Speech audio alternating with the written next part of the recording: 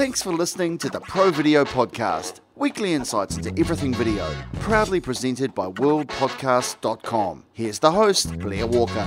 Hi everybody and welcome to the Pro Video Podcast. This week we have a very special guest from Brisbane, Australia. He's recently been a presenter at NodeFest, and quite different to a lot of presenters in the motion industry, they are creating plugins for After Effects, so they're helping to enable. We have James Whiffen from Plugin Everything. Thank you so much, James, for being here. My pleasure. James, you are the first. Well, actually, I had one other guest that was making plugins, and that was Metal. That was a long time ago, and they got absorbed into After Effects. Yeah. So you're the second plugin developer I've had on this show, but the range of products that you do is a lot more varied to the everyday needs of a motion or an After Effects user. Do you mind sort of explaining to everybody what Plugin Everything as a company is about? Yeah, sure. So we create plugins for After Effects, and I sort of come from a compositing background, a failed compositing background. So I'm really interested in plugins like that create pretty things like glows and sparkles and things like that. But then I sort of transitioned into motion graphics, and so we kind of create plugins that are maybe 80% motion graphics tools, 20% compositing plugins, and just things that make life easier in After Effects. I'm sure every After Effects user knows there's some very tedious things in their workflow, and there's pretty much lots of plugin developers out there that just try and fix those gaps or plug the holes and to try and make things a bit easier. And that's basically what we try and do.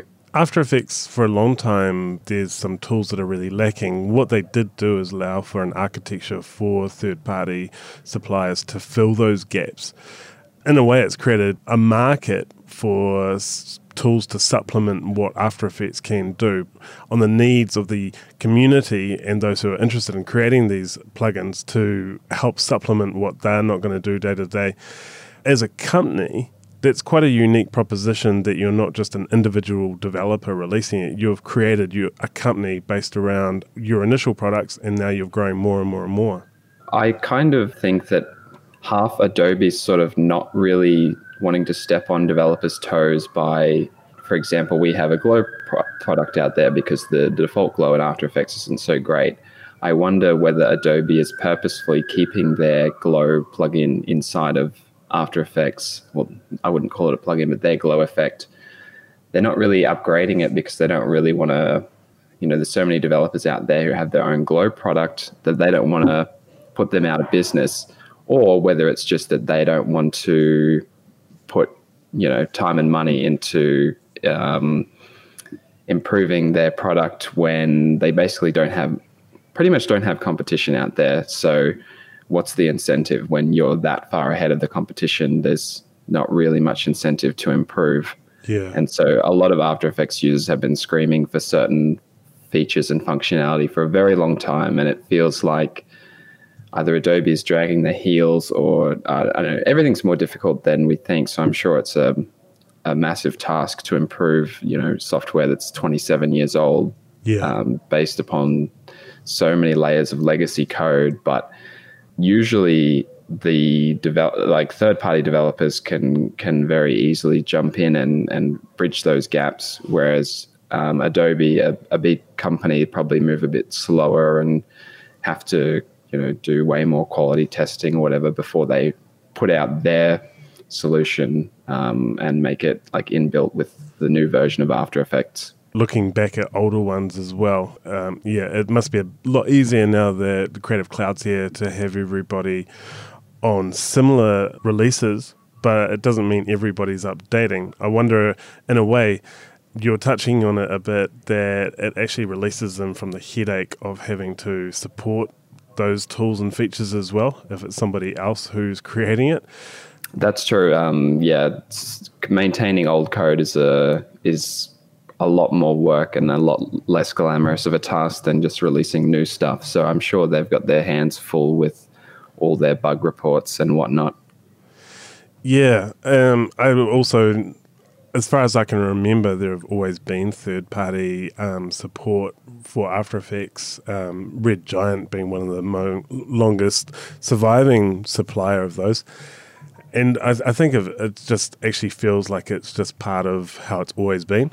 So I don't know if there's a huge incentive to change it now, when it works as well as it could be for a company that's swimming in a pool by itself in one area. Yeah, well, it feels like that's kind of how Maya became so popular, because if anyone who's used Autodesk Maya knows it's not a very user-friendly program, but with the amount of freedom that they give tool developers and pipeline developers, there's just so much you can do that even though doing simple tasks in Maya can be a lot more difficult than in, say, Cinema 4D or things like that. I think because studios can pretty much take that blank slate and create their own pipeline with it, because you can access pretty much every part of the software through scripting. That sort of enables it to compete with tools that I think that are probably better, like for day-to-day use.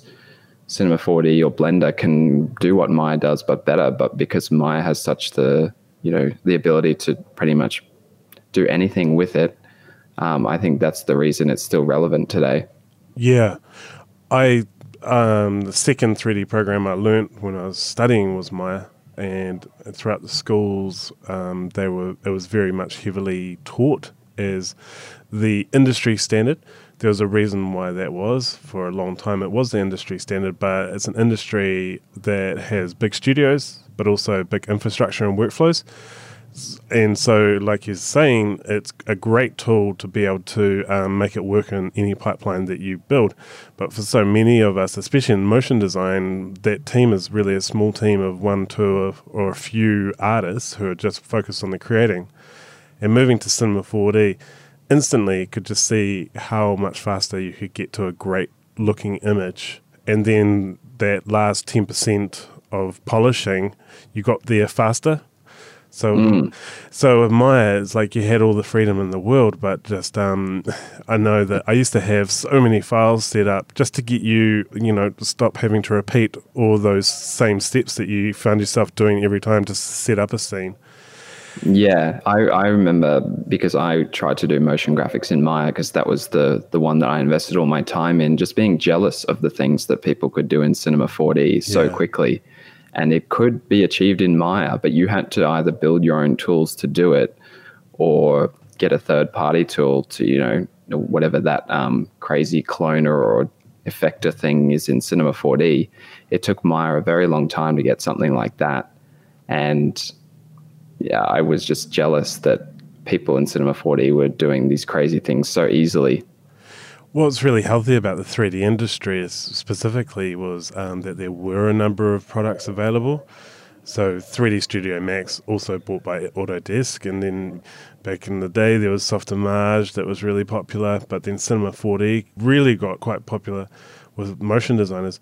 But just having different companies with different applications, I think it's really healthy for the industry. Everyone has to be really strong at what they're doing so that they have clients who want to buy their products. With compositing, Nuke and Fusion, really good compositing tools. But After Effects have to be the one that everyone's used for the longest for multiple different reasons. Do you think that having, everyone's been talking about Cavalry coming out, do you think that that's going to be a realistic competition to sort of kickstart Adobe not being a monopoly?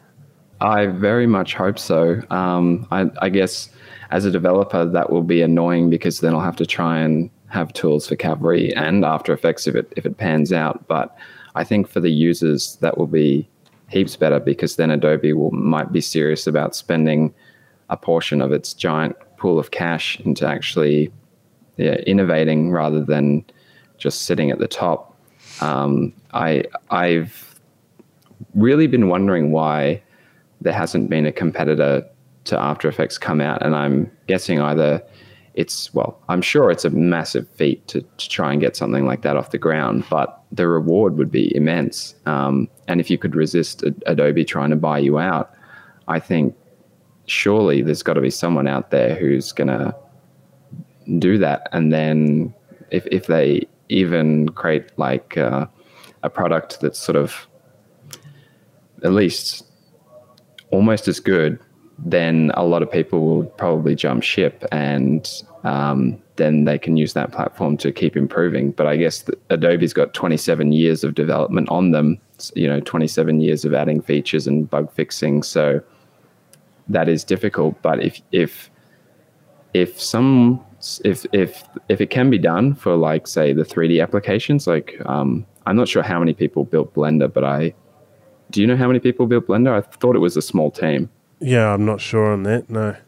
But if someone can do that for a 3D application, which seems orders of magnitude more complex than a 2D compositor, I guess you got motion graphics in there as well, but surely to do such a thing, to create an open source package that can rival Maya, creating a competitor to After Effects should be simpler than that, I would think, but I may be incorrect. I wonder, when Blender started out, the cost of any of the 3D applications was quite significant in comparison to some of the other tools like After Effects was, which is all predating subscription.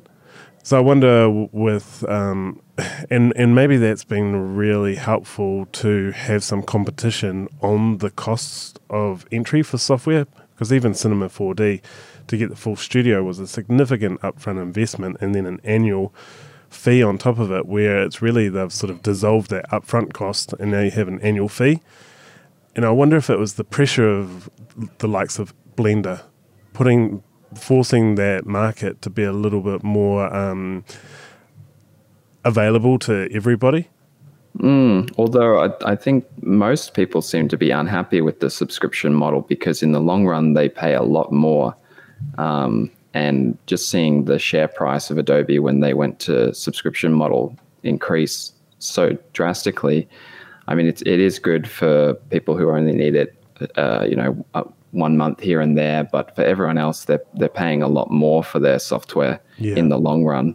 And I know that there are a few diehard people still on CS6 out there who refuse to update because, they paid their one-time fee for CS6 and they've still got it, I don't know how many years on. And it's got most of the features of, the current version. It doesn't have certain bells and whistles, but the core program is the same. Yeah. I think for a lot of us, we have no choice. And I love it or hate it, it was a smart move by Adobe for increasing revenue. But there's also just a limited number of users, really, when you're charging that price. So, which true. I think is where they're pushed to opening up more applications that might draw people in, might come into it. Yeah, and there's so many hobbyists out there as well. I guess not having to pay over $1,000 for one program is...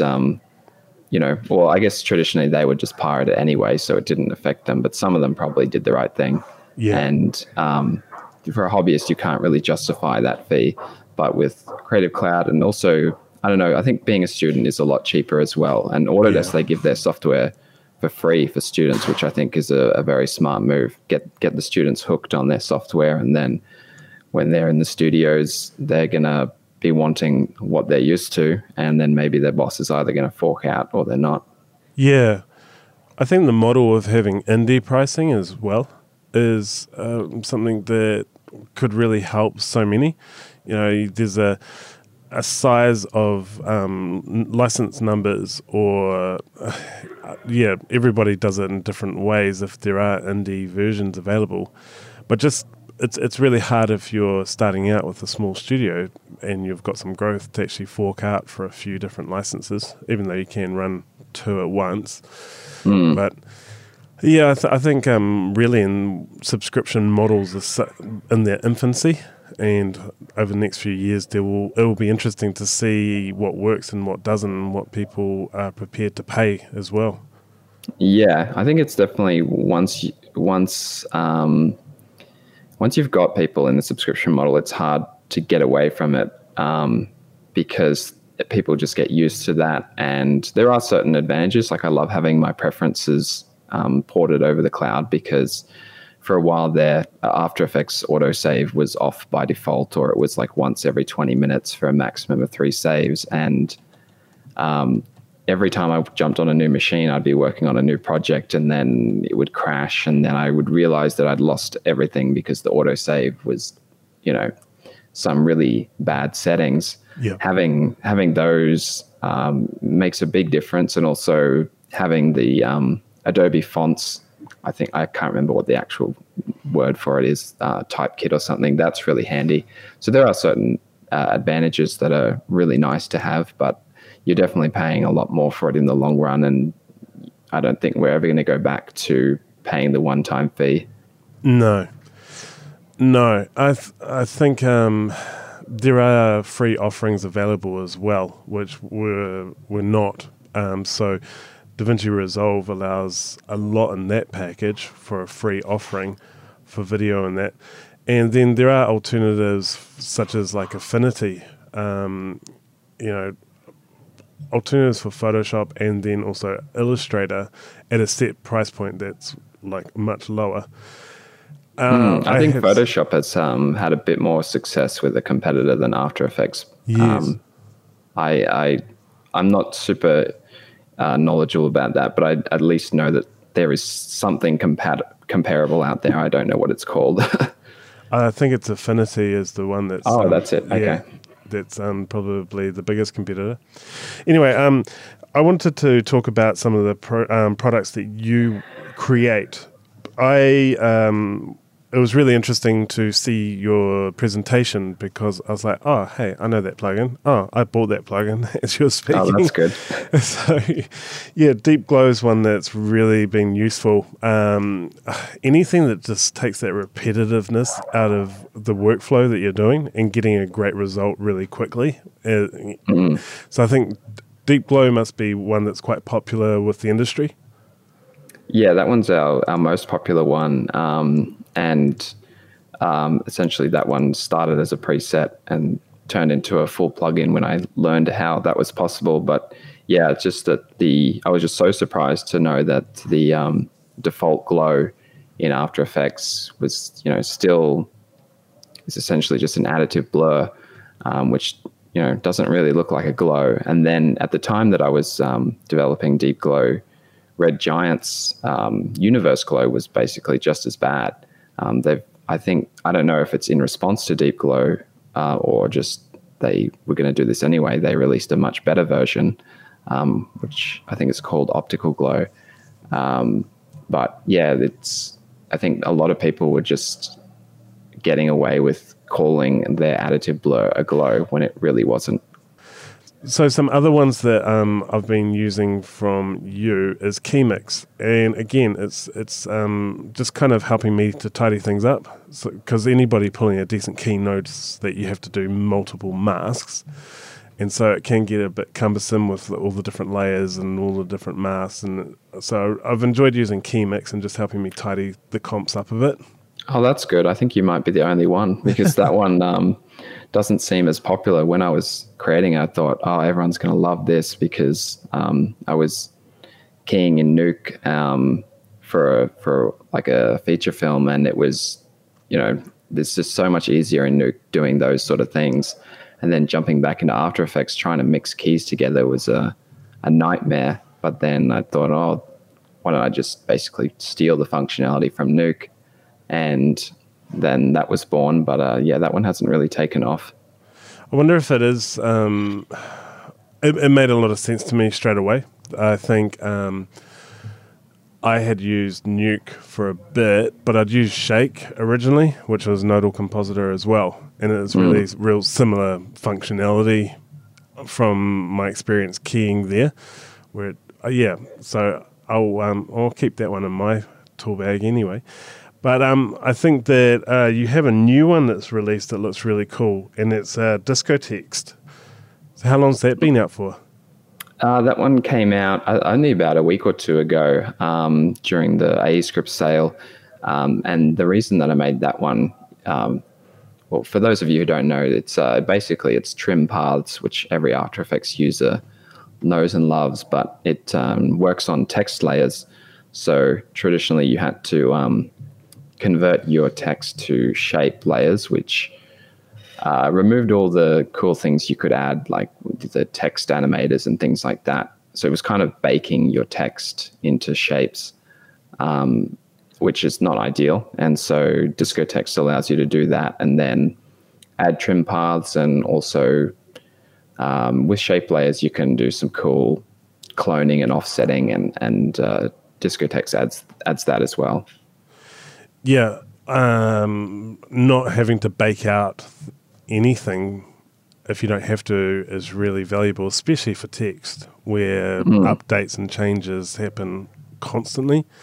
So if you have to especially if you type the wrong, make a typo. Which I don't know what it is, but I find visual people aren't the best with grammar or accuracy in typing. It's about how it looks. That's true. Or the client might change what they want the text to be, and you know, clients. And well, it's always interesting when you're working with a larger company and it goes right through, and then at the very end there's the legal department. And it's, I think that sometimes... Oh, yeah, you can't say that. No. That'll cost us millions. Got to change the way you're saying that. Yeah. Awesome. So are there any upcoming plugins that you can talk about that might be of interest for the listeners out there? Yes, there's something that I'm quite excited about, although this is a very niche product, is... we have one called Odometer, which is coming out. And for anyone who's tried to make their own odometer in After Effects, it's actually really, really difficult, especially if you're counting large numbers or just animating numbers. Because, of course, you can, via expressions, you can sort of make text numbers animatable, but they don't, there's no tweening. It just transitions like hard cut from values like 1 to 2 to 3. So I wanted a way to sort of elegantly count text, but have it actually transition. And I thought, well, the way that an odometer transitions is quite nice and it's quite smooth. So I thought I would do that. And the reason that I wanted to create this plugin is because when I was working as a freelance motion designer, I often had to, there was often as motion designers, you're working with text and you're working with numbers and values, especially if you're selling things like there's price points and discounts and things like that, which it's text and you want to make it look a little bit more special than just having text on the screen. So any way you can spice it up and animate it. Although just the way that text layers work in After Effects is very difficult to sort of animate or change values. And so Odometer is basically an all-in-one tool to smoothly transition between different values. Awesome. When do you think that might be available? Probably in a month or so. I'm very good at starting a lot of projects and then never finishing them. So I probably started that one like 3 or 4 months ago. I mean, my current working folder is just a mess with like 50 plugins that I've started and never, you get to, I think it's the same with any project. You get to like 70 or 80% of it and the charm kind of wears off, or the enthusiasm wears off, and then there's all the tedious polishing and bug fixing to do at the end, and then you sort of just lose motivation to finish it. So I think many of my plugins are stuck in that phase, but hopefully I'll get that one out in about a month or so. Sweet. So at the moment, we are mid-December, so in the new year, check out and see, and if when the show's out, we'll have a link if it's available, and this show's probably going to be out in about a month or so. Oh, okay. So maybe they'll come out at the same time, but probably not. I'll probably end up releasing Odometer sometime in 2025. But we'll have a link to the Plugin Everything website for which has all their plugins. So it's a good one to bookmark for the future and check out what's coming out with new releases. Something I really love is seeing you've been highlighted on AE scripts at times as well, and your videos are always quite popular. I suppose because of the comedy that you bring into it, a bit of tongue-in-cheek humour coming through. Yes, we love to make April Fool's plugins. There's only one April Fool's a year, but for every year that we develop plugins, we come up with like 3 or 4 plugins that would make good April Fool's plugins. Yeah. So I think we might have to just start releasing them not on April Fool's, but we've got a lot of sort of joke plugins coming in the future. Oh, sweet. Well, we'll post those in the Pro Video Slack as well as they come out. It's always good to have a bit of a laugh, and it's such a small niche industry. I think some of the humor, you have to really be on the tools to kind of connect with understanding it. Right, yeah. Extended coffee break is one of the ones that jumps to mind of it's something that you have to be a user to fully appreciate the humor that's in it. Yeah, and the thing with releasing an April Fool's product on AE scripts is they don't want just a funny idea for a plugin. It actually has to work. So do as it says it's going to. Yeah, because for NodeFest we created the Animate plugin, but that doesn't actually work. It was basically Siri inside of After Effects, and to do that, I'm sure would be quite difficult to have an AI smart assistant. But for that one, we just created the video where the plugin didn't work. But if you're releasing an April Fool's one on AE scripts, it has to actually do what it says. And a lot of people were quite surprised when Coffee Break came out that it actually worked, because they just thought it was a funny video. But it's you spend a lot of time as a plugin developer trying to make your plugins faster. So when I had an opportunity to do the exact opposite, that was very easy to increase the render time. Yeah, it's not hard to bog the program down. No. Easier. Yeah, you do it without thinking. Yeah. I remember back to when I was studying in the computer labs, if you weren't working there, you had to release the computer. So this is way back in the days of Director as an interactive product. Oh, Macromedia Director. Yeah. So we developed one for us to have After Effects, and it would like go to that half grey dim lit with the render bar. So it was just that interface which would slowly tick over, and we set the time so that we knew, okay, we'll be back in 10 hours. So we'll like have it rendering that it needs like 14 hours. So it doesn't look like it's not doing anything. But you had to know the actual combination to like exit the Director script, or you just restart the machine. But it was just a sneaky way for us to like hold computers overnight while we went home to sleep. Was it actually like a pretty competitive to get a computer at your uni? Yeah, totally. It's Oh, okay. Yeah, Well, definitely. If you and your mates are hogging all the computers with your Director script. Yeah, well, like that was the undergrad, postgrad, and masters and honors programs. There were a lot more computers available. I remember having a whole suite of Maya machines available to render on, which was nice. Oh yeah. Having your own render farm must be nice, especially with something like Mental Ray that's going to take forever. Yeah, except there wasn't really a render farm back then. It was like literally just breaking up your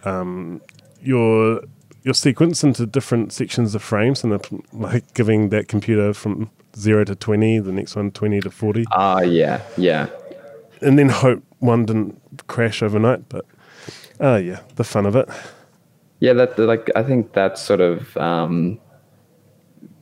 because computers are getting so much faster these days, and especially with GPU rendering, it's sort of any like work that you got out of your renderer when it was taking like 10 minutes a frame just made it that much more satisfying. Yeah. Every frame was so crucial. Yeah. Some of the other products you got, we'll have a link to your website, but there's so many in here. You've got Handycam, which is a camera rig for After Effects. Anyone who's used the camera, so that one basically just replaced Multi's camera rig on AE Scripts, which was, I think, judging by the comments, was a very popular script. Kind of, tried to bring sort of like a 3D applications camera rig into After Effects. Because, in Maya and Cinema 4, I imagine in those, the cameras are just way easier to control than in After Effects. Yeah, it always felt like a fake option rather than a real 3D space, trying to move around. Yeah. Shadow Studio. It's a look that's quite popular, and it's a really nice look to just get something graphic, but with a little bit more depth in there. So Shadow Studio, do you mind explaining what that does? Yeah, so that one tries to emulate ray trace shadows, which look amazing in 3D programs, but are usually generally very expensive to render, and so that one tries to fake that look inside of After Effects, and because it works based on alpha, you can attach it to anything with transparency and create shadows off of it, which is, it's easy to overdo it, but it does create a really nice look if used with, how do you say it? Like, don't go crazy with it, Just like doing really soft shadows in 3D. The more you crank up the softness. I remember when Element 3D came out, everyone was soaking everything in that screen space ambient occlusion, me included, because normally that sort of thing takes a long time to render in a 3D application. And so I had all, in Element, it kind of rendered almost instantly. And I was like, this is cool. I'm going to crank this up to 400% and put it on everything. And now I cringe whenever I think about what I rendered at that time.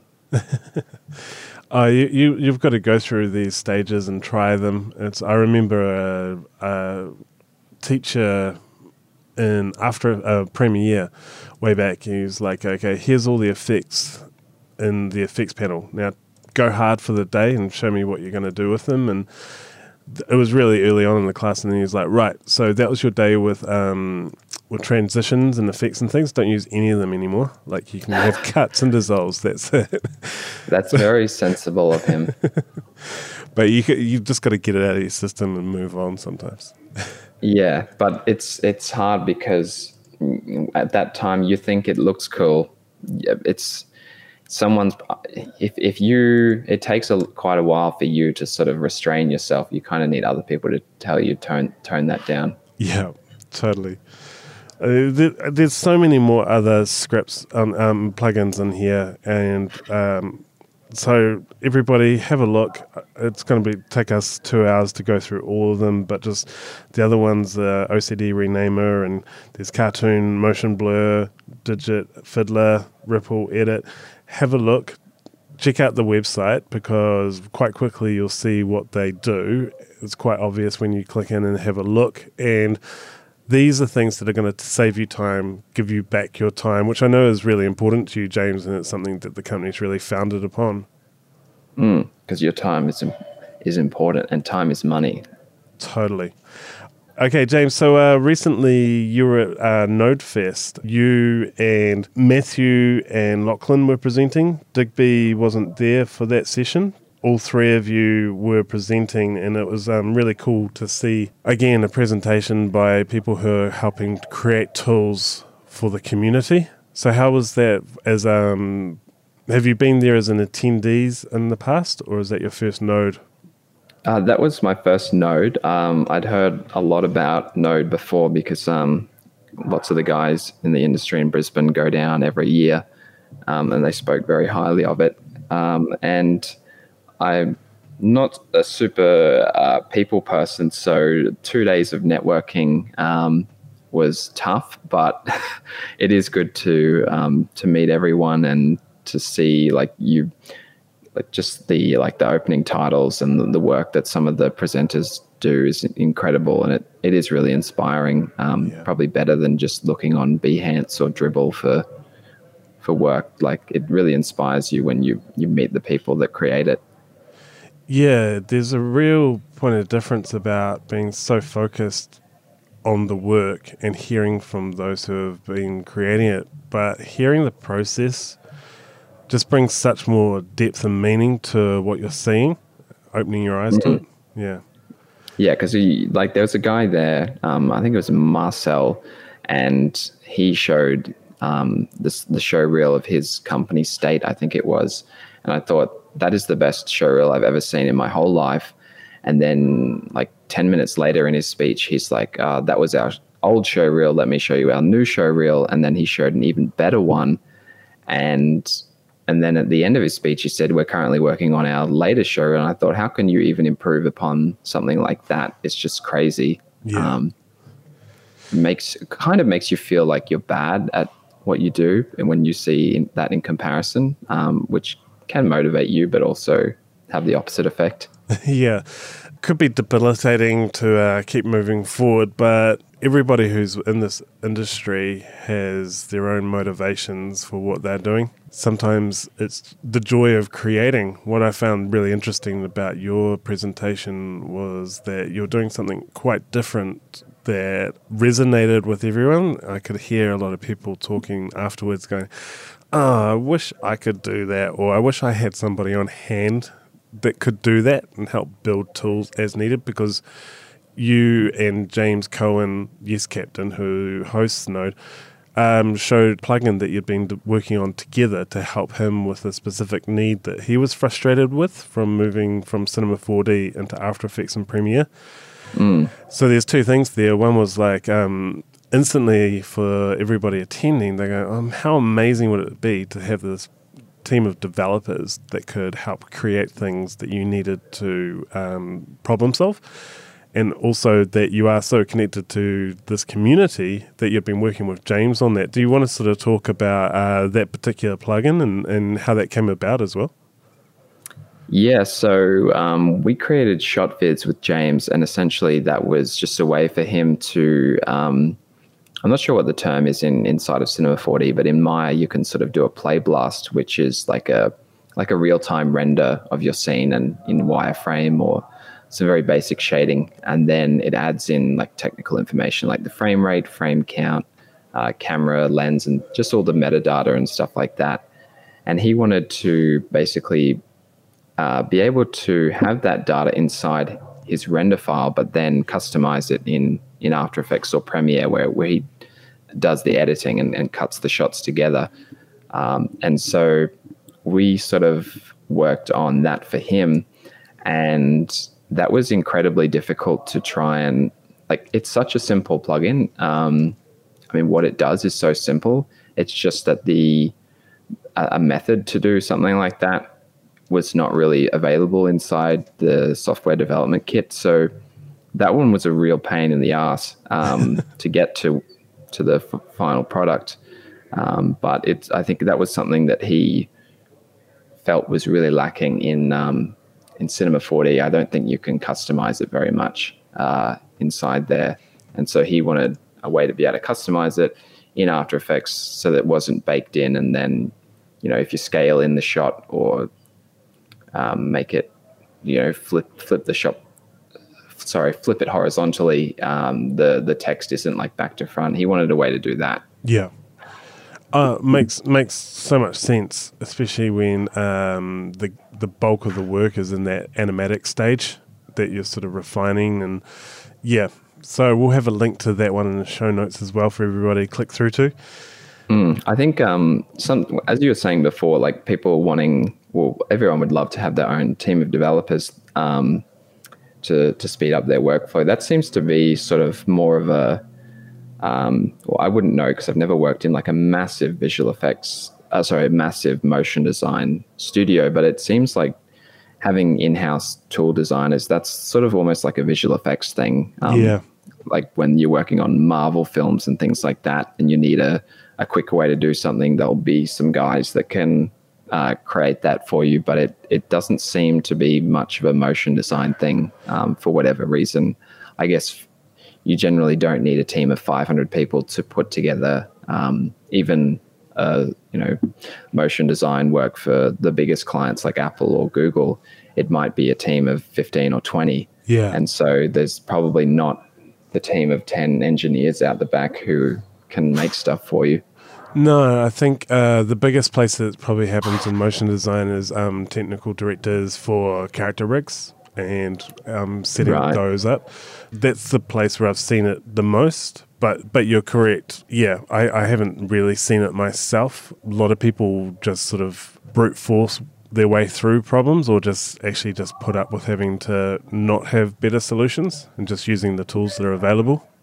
Yeah, and it just seems like those people will create a tool to make their job, the one job they're currently working on, a bit easier, and then they'll post on AE scripts, but then you can't really modify that to suit your needs. Yeah. So you've got to rebuild it from scratch. If people wanted to get in touch with you to talk through something that they feel would be possibly a good tool for you to develop, would you be open to that for people to reach out? Yes, certainly. Handycam and OCD Renamer were both ideas submitted by the community, and Handycam's definitely been very successful. So yeah, we're always on the lookout for ideas, and we give a percentage of the profits even just for an idea, because the idea is very important. Awesome. What would be the best way to get in touch with you? Just email us at hello@plugineverything.com, and we'll probably get back to you with a big fat no, it's not possible. But because a lot of the tools that people submit, the ideas that they have, they're awesome ideas, but to actually make it is either out of the other people here's capabilities, or it's it's usually just too difficult, or it's not possible. Yeah. So finding something that is both useful and is actually achievable is the tough part. Yeah, cool. Good time to ask about the team at Plugin Everything. So I've already mentioned Matthew and Lachlan, Digby as well. So yourself, you founded the company, and then Digby Hogan and Matthew Alexander joined after that. And Lachlan Morton is also part of the team. Do you want to sort of talk about the team and the roles and how the company operates? Yeah, so initially it was just myself creating. I was a freelance motion designer who worked with Digby at his studio, and I was kind of getting a bit restless there, and I left and just continued doing freelance work with him. But I really wanted to just make plugins full time and not be interrupted by freelance work, and so I did that for about a year, and then he jumped on board. I think that was about 2 years ago, because he's very business savvy, and then he had a guy working for him called Matthew Alexander, who was working on a show, a big project at Empire, and he was sort of doing pipeline stuff for that, and so he jumped on board as well, and he's sort of very technical, very into complex maths and basically the most nerdy stuff. And then Lachlan joined. Lachlan, again, we met through Digby. I think Lachlan was part of a mentorship program between Griffith University and local post-production houses, and that's how Digby met Lachlan. And he's sort of good at marketing and SEO and things like that. And yeah, that's how we all met. Digby has recently departed because he's busy with his own empire. That's his company name.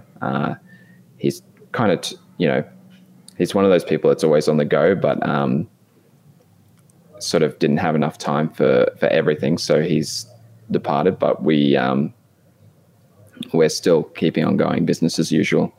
Awesome.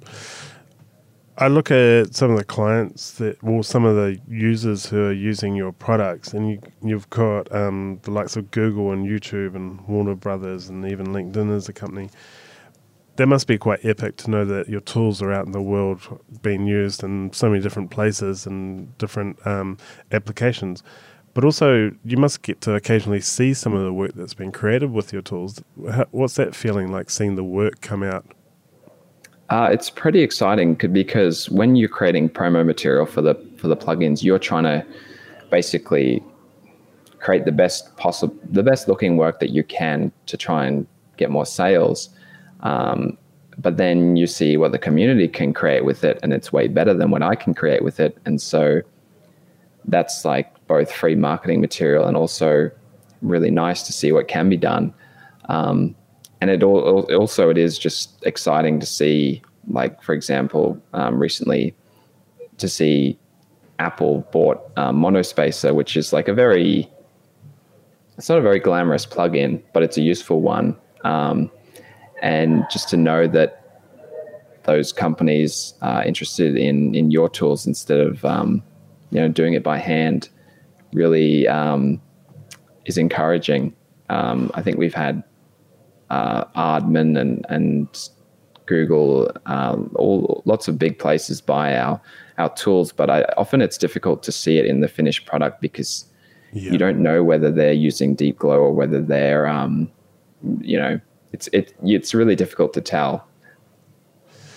It must be quite fun to see some of those email names come through on the invoice orders and things like that. Yeah, and then just people as well. I think that's almost as rewarding as seeing the big companies.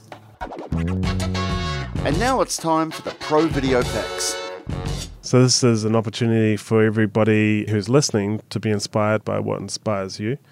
So the Pro Video Pick can literally be anything, but what would be your Pro Video Pick for everyone? I know some people sort of thrive on deadlines and things like that. And when I was in uni, I would always leave my assignment until like the last day. And when you wake up that morning and you're just in a panic, there's no choice but to spend the whole day working on it. But I usually, or at least for me, I find that I don't do my best work that way. And so, as I'm sure everyone heard, like with Odometer, I have no idea when the release is, and it may be 6 months down the track. Not having the stress of a deadline really helps me, and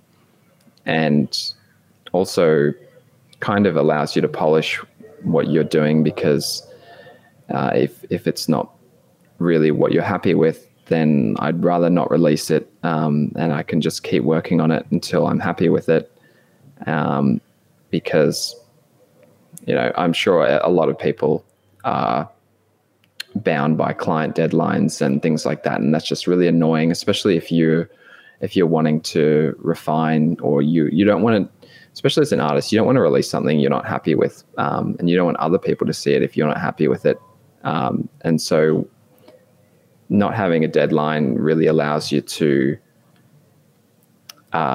polish it to how you want, although that's probably not very good from a dollar or business perspective, because you'll end up spending way too much time on it. I guess there probably needs to be some balance between the two. That would be my life advice. Cool. Yeah, life is always about finding the balances of everything you're doing. Awesome pick. Thanks for that. Following, this is could be anything or anyone, but are you following anything online for inspiration? I'm always on Lester Banks, because he's sort of a mix of inspirational content and just new tools for computer graphics. Yeah. Also, just being on, I really like Dribbble, because it's more, there's a lot of motion design stuff on there but it seems to have a lot of emphasis on the design. And yeah, just because it's such a big community, you can refresh it every day and there'll be something crazy and new to see. Awesome. Cool. Yeah. Inspirational video. What's any videos that you find inspirational for yourself that you'd like to share? I can't remember I think it was at NodeFest. And I think it was one of the presenters had worked on the semi-permanent titles, that year. I think I'll have to try and find a link to it, but the text was like just how the way they'd manually animated the text. And anyone in After Effects knows that the animating text, like they had been like they were manually, seemed like they were manually moving the vertices. So they'd obviously converted it to shape layers, and just knowing how time consuming that would be. And the text looked so elegant. And then it was on top of some crazy 3D rendered visual.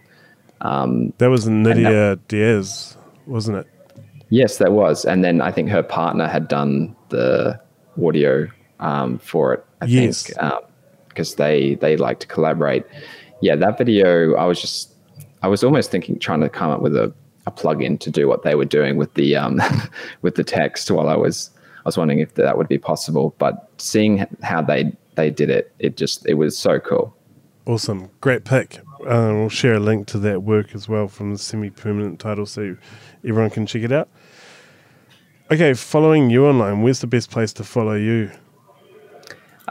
We are on YouTube under Plugin Everything, and Facebook Plugin Everything. I guess all the socials Plugin Everything. Cool.